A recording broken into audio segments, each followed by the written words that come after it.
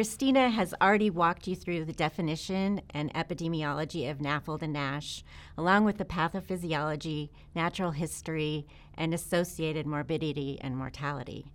And now it's my task to help you put it all together in terms of how to identify at-risk patients in your clinic, and once identified, where to go from there. Working in hepatology, as much as I would like to say it's all about the liver, NAFLD is really part of a metabolic disease cluster, which is supported by its strong links to obesity, insulin resistance, and type 2 diabetes, hyperlipidemia, and hypertension. A growing body of evidence also points towards the associated risk for cardiovascular disease and chronic kidney disease.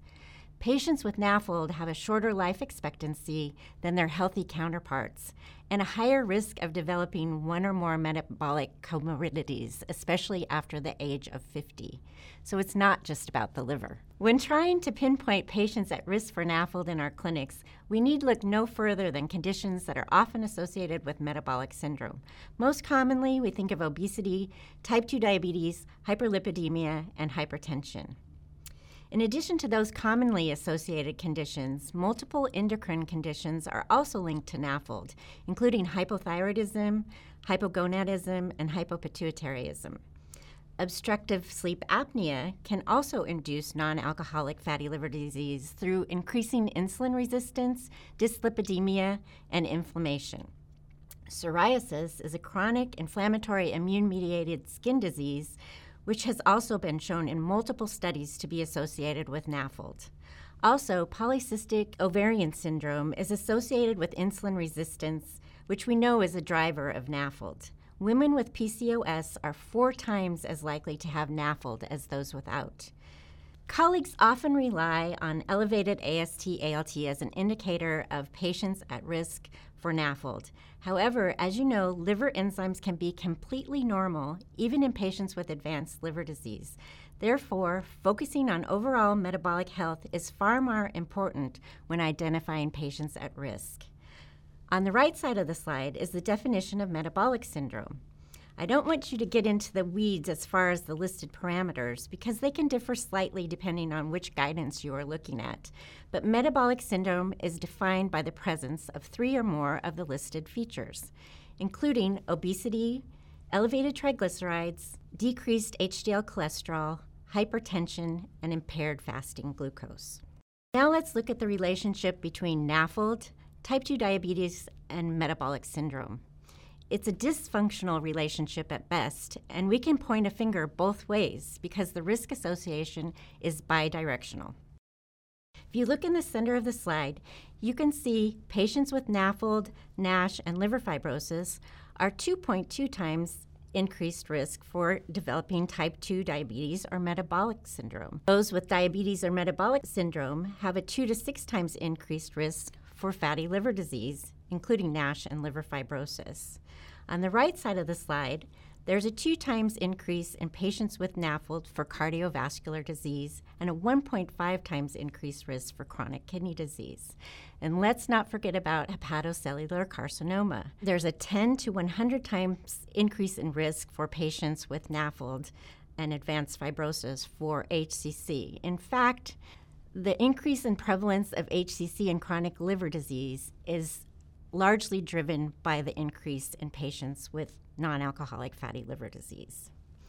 When we look at the other side of the slide on the left, those patients with type 2 diabetes and metabolic syndrome have a 0.5 to 2 times risk of cardiovascular disease and a 2.5 to 3.5 times increased risk of chronic kidney disease. So there's definitely an association between NAFLD and NASH and the risk of developing multiple extrahepatic complications. The magnitude of the risk is linked to severity of disease, particularly the stage of fibrosis. So let's move on to identifying patients at risk for NAFLD. This can be as easy as looking in your waiting room because, as you know, 1 in 4 patients have fatty liver disease. We can, however, be a little more sophisticated when it comes to identifying patients with NAFLD.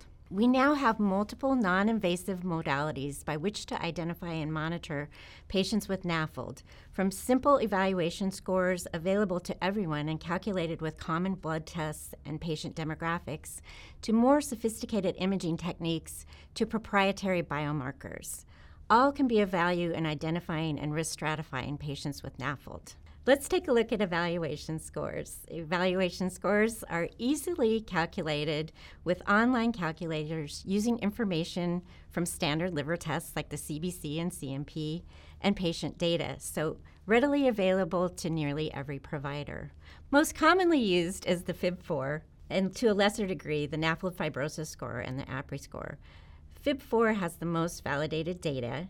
It's recognized by the guidelines as a clinically useful tool in identifying patients with a higher probability of F3, F4 fibrosis.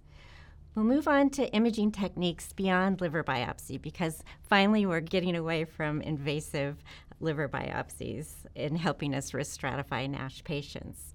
Of course, we have the conventional ultrasound. Historically, we've used ultrasound to identify patients with steatosis. It's readily available and it's inexpensive. Oftentimes, this is how patients arrive in our office. They show up in the emergency department with abdominal pain or a trauma. They have imaging, and incidentally, steatosis is noticed and a referral is sent to hepatology for further evaluation. We can still rely on conventional ultrasound if we don't have more advanced imaging techniques. MR technology is the next step above ultrasound. It's probably the best modality for accurately detecting and quantifying steatosis, whether it be by PDFF for quantifying steatosis or MR elastography for detecting and quantifying fibrosis. We also have MR technology which estimates inflammation. It's the most accurate imaging modality that we have. However, use is limited due to access and cost. Finally, we have vibration-controlled transient elastography. The most commonly used transient elastography is the FibroScan. There's other commercially available machines, but FibroScan has the most widely used and validated information.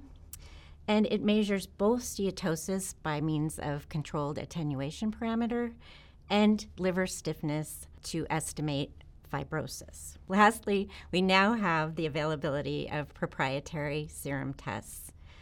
Currently, PRO-C3 and NIS4 are awaiting FDA approval, but we do have the Enhanced Liver Fibrosis Test, or the ELF test, which gained FDA approval in late 2021 with authorization as a prognostic tool for monitoring progression to cirrhosis and liver-related clinical events in advanced patients.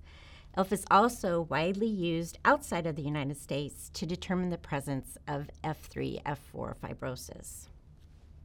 Now let's put non-invasive assessments of liver fibrosis to work by looking at a case. We have a 57-year-old male who shows up in your waiting room with a history of type 2 diabetes and hypertension.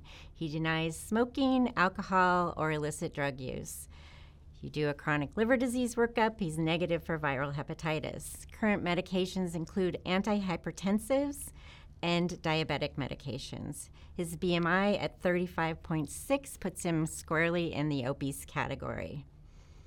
Current blood parameters of significance include an albumin and a platelet count at the lower limit of normal, a hemoglobin A1C that indicates not optimally controlled diabetes at 8.1%, and a mildly elevated AST and ALT. We plug in the appropriate information into the handy FIB-4 calculator, and the result is 2.33, in the gray zone, indeterminate. Now what? So fortunately, we have multiple societies who have recently published screening algorithms for identifying advanced fibrosis related to non-alcoholic fatty liver disease. We're going to take a look at a couple of the guidelines now. So this first guideline is from the American Gastroenterology Association, and we start off with their recommendation that primary care, endocrinology, gastroenterology, and obesity specialists should screen for NAFLD with advanced fibrosis. I completely agree with that statement. However, it's going to be individual according to provider how far you get into the screening before they hand off the patient for referral. At least we want them to screen. So indeed, the first step is identifying patients at risk. So risk includes 2 or more metabolic risk factors, the presence of type 2 diabetes, or steatosis on any imaging modality, or elevated aminotransferases. Any of those risk factors, and you move on to step 2, which is obtaining a good history and laboratory tests, including CBC and liver function tests. Now, I think all of the above specialists, including primary care, would move through step 2 with ease. It's the next step when we move on to calculating the FIB-4, which may throw a little hitch in the whole algorithm. Not every provider is going to take the time in their 15-minute appointment when they have 20 other concerns to address to calculate a FIB-4.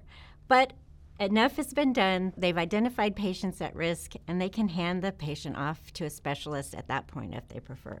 However, some providers are going to move ahead and calculate the FIB-4. If the FIB-4 is less than 1.3, that patient can stay in their clinic because they're considered low risk for progressive disease. You shouldn't forget about the patient, and they should definitely be reevaluated in 2 to 3 years, or in the case of a change in their clinical circumstance. Now, if their FIB-4 is between 1.3 to 2.67, as was the case in the story of the gentleman that we just reviewed, that patient is in the gray zone of indeterminate risk. It's recommended at that point the patient move on to a sequential non-invasive test. In this case, it's liver stiffness measurement with FibroScan.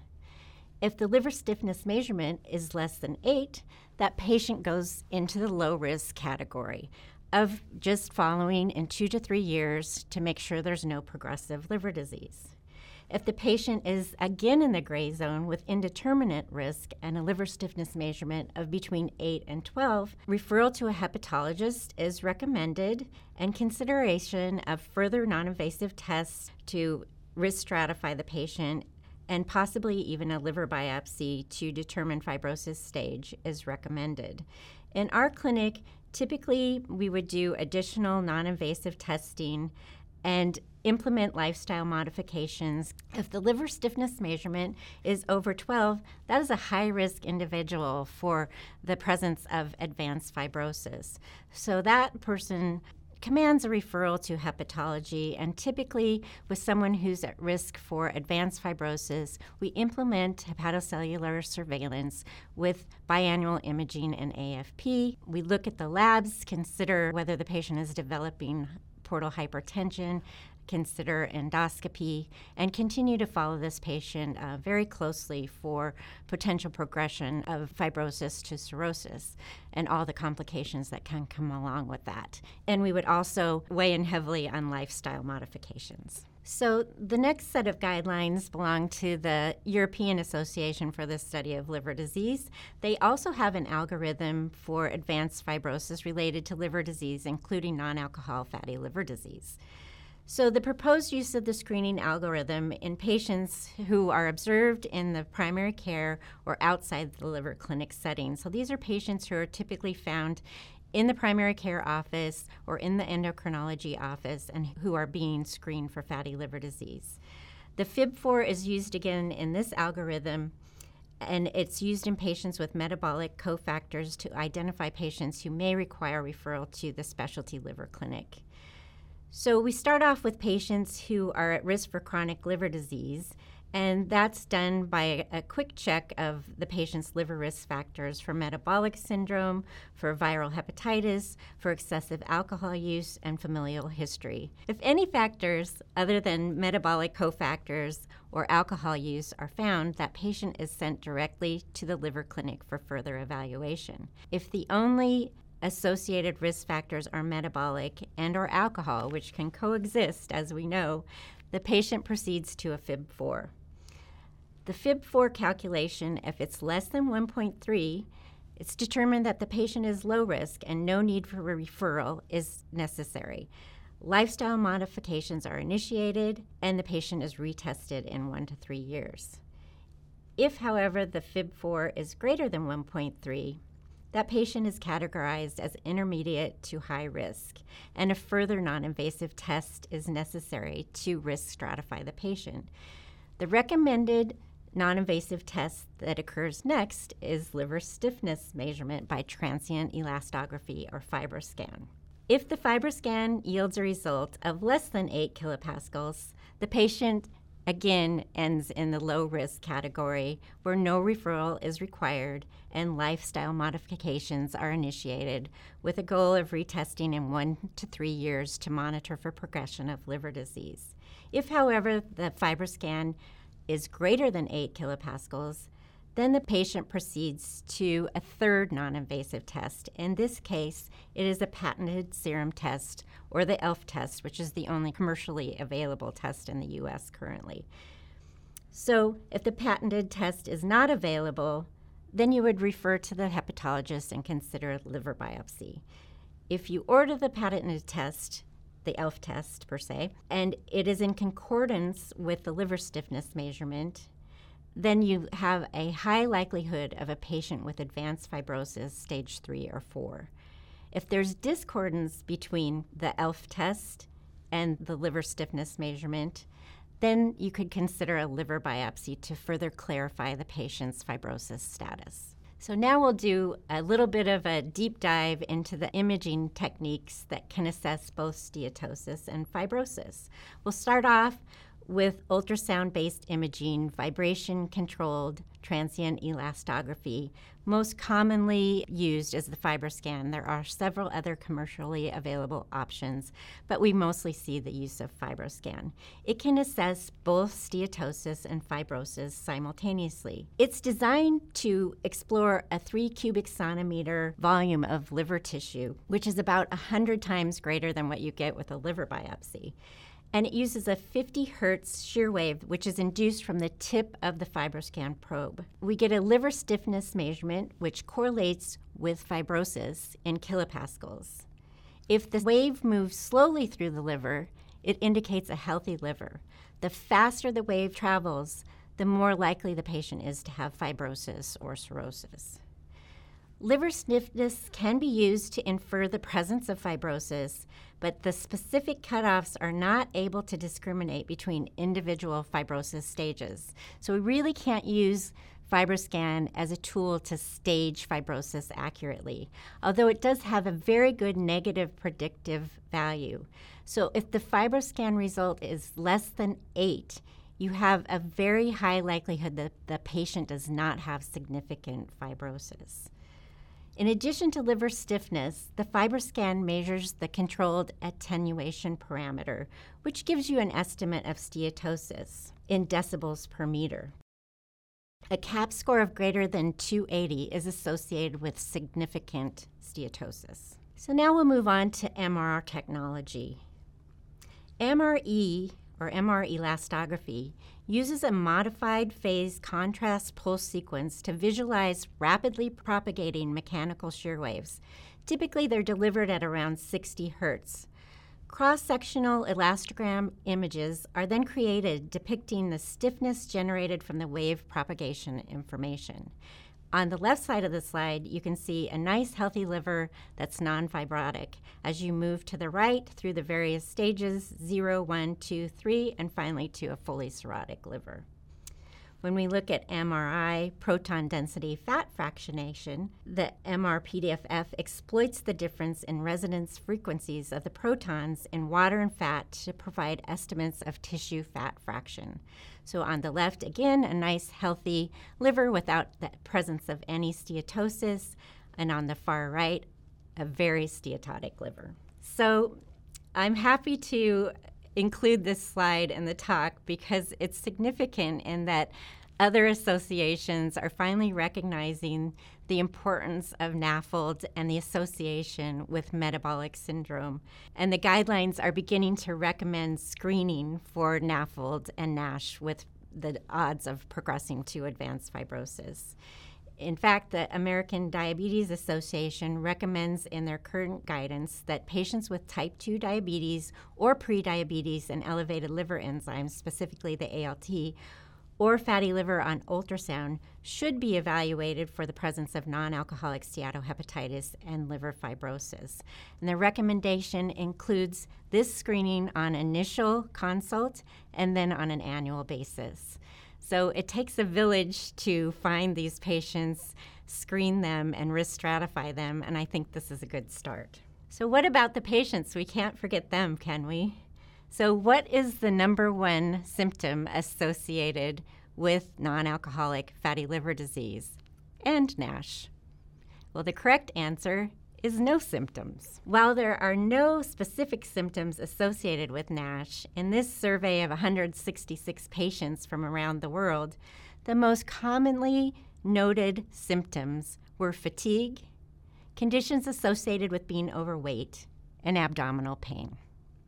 So while most patients with NASH are completely unaware that they have the disease, when they're asked about it, they do admit to some significant complaints. So now let's take a look at components of lifestyle approach to management of non-alcoholic fatty liver disease. Because if we identify the patients, we risk stratify them, then we must do something about this to prevent progression. At this point, we don't have any FDA-approved medications for the treatment of NASH, but we know that lifestyle modifications make a difference, and they are the gold standard at this point for managing fatty liver disease. While lifestyle modifications may not be glamorous, it's important that we convince our patients that they're important because we know they work. It's just tough. So the most important thing when it comes to lifestyle management is control of the metabolic syndrome. So optimizing diabetes control, hypertension control, control of lipids is really important in preventing progression of patients who have non-alcoholic fatty liver disease. And then the lifestyle modifications come into play. Unfortunately, the lifestyle modifications are taking away the composition of the standard American diet, which is simple sugar and processed carbohydrates. So we're going to tell the patients to reduce their fructose intake, avoiding any sugary food or drinks. In addition, we're going to ask them to take a look at the ingredients of their food and avoid processed carbohydrates as much as possible. The goal of energy restriction is a 7 to 10% weight loss target, which has been shown in multiple studies to improve or even resolve NASH. And we have to remind patients that this is a marathon and not a sprint. So we need a long-term maintenance approach because this is a disease of a lifetime. You may improve the situation, but if you go back to old habits, it will come back to haunt you. So we also have to address control of daily alcohol intake. And if a patient is asking you how much alcohol is too much, likely they're drinking too much. Strictly, I would say no alcohol for anyone with fatty liver disease or NASH, but if you're going to go by the guidance, it's limiting to 30 grams for men and 20 grams for women per day. So we've taken away all the patient's fun. What are we left with? Well, you can let them drink coffee because studies have shown that coffee consumption at 3 to 4 cups today have a positive impact on liver health, including reducing inflammatory activity and possibly preventing fibrosis. So drink coffee. And it doesn't have to be expensive coffee because the study was done at the VA. So coffee is encouraged. When it comes to specific diets, you have to remember that the more restrictive the diet, the less likely the patient is to sustain their dietary habits. And so I like to meet my patient where they are. Yes, we can limit saturated fat intake. We can encourage low carbohydrate intake. But if your patient is fully restrictive, they're likely to eventually go off the diet, and they may re-find the weight that they've lost. So Mediterranean diet is probably the diet that has the most data behind it to support use in patients with non-alcoholic fatty liver disease. However, I would recommend that just advising your patient to reduce simple sugars and processed carbohydrates and eat real food is likely the gentler, kinder way into dietary modifications that may last a lifetime. Now, we focus a lot on diet because that largely plays the biggest role in treating patients with NAFLD via lifestyle modifications, but physical activity is important as well. Now, if I took my patient who's been sitting on the couch for the majority of their adult life and told them that they needed to exercise 150 to 200 minutes a week at moderate intensity, they would look at me like I was crazy. And so, again, meet the patient where they are. This is a patient who may march in place when watching commercials, or they may make a goal of walking to the mailbox and back every day. But by gradually increasing their physical activity, the goal is to replace fat with muscle, which will improve their insulin resistance, and that's the end game when we're talking about fatty liver disease and correcting that situation. So talk to your patient about what they're doing now and make gentle modifications that they're more likely to be successful with. In summary, NAFLD encompasses the entire spectrum of fatty liver disease, including NASH, the progressive form of the disease. NAFLD is associated with a variety of metabolic comorbidities, including obesity, type 2 diabetes, dyslipidemia, and the metabolic syndrome. It starts with chronic and excessive steatosis, which induces a cascade of lipotoxicity, inflammation, and hepatocellular injury, followed by fibrogenesis. NASH with fibrosis can progress to cirrhosis over time, which is a risk factor for hepatocellular carcinoma development. NAFLD continues to be a chronic liver disease that is increasing in prevalence. Globally, 25% of adults are suspected of having NAFLD. Consequently, 5 to 6% of adults worldwide potentially have NASH, the more progressive form of the disease. By 2030, the projected prevalence of NASH in the United States is expected to rise by over 60%. The current workup for NAFLD involves scores based on blood parameters and imaging techniques to help us risk stratify those patients most at risk for developing advanced fibrosis. Importantly, patients have a role in risk mitigation through lifestyle modifications, and it's important to get their buy-in as an important member of the healthcare team.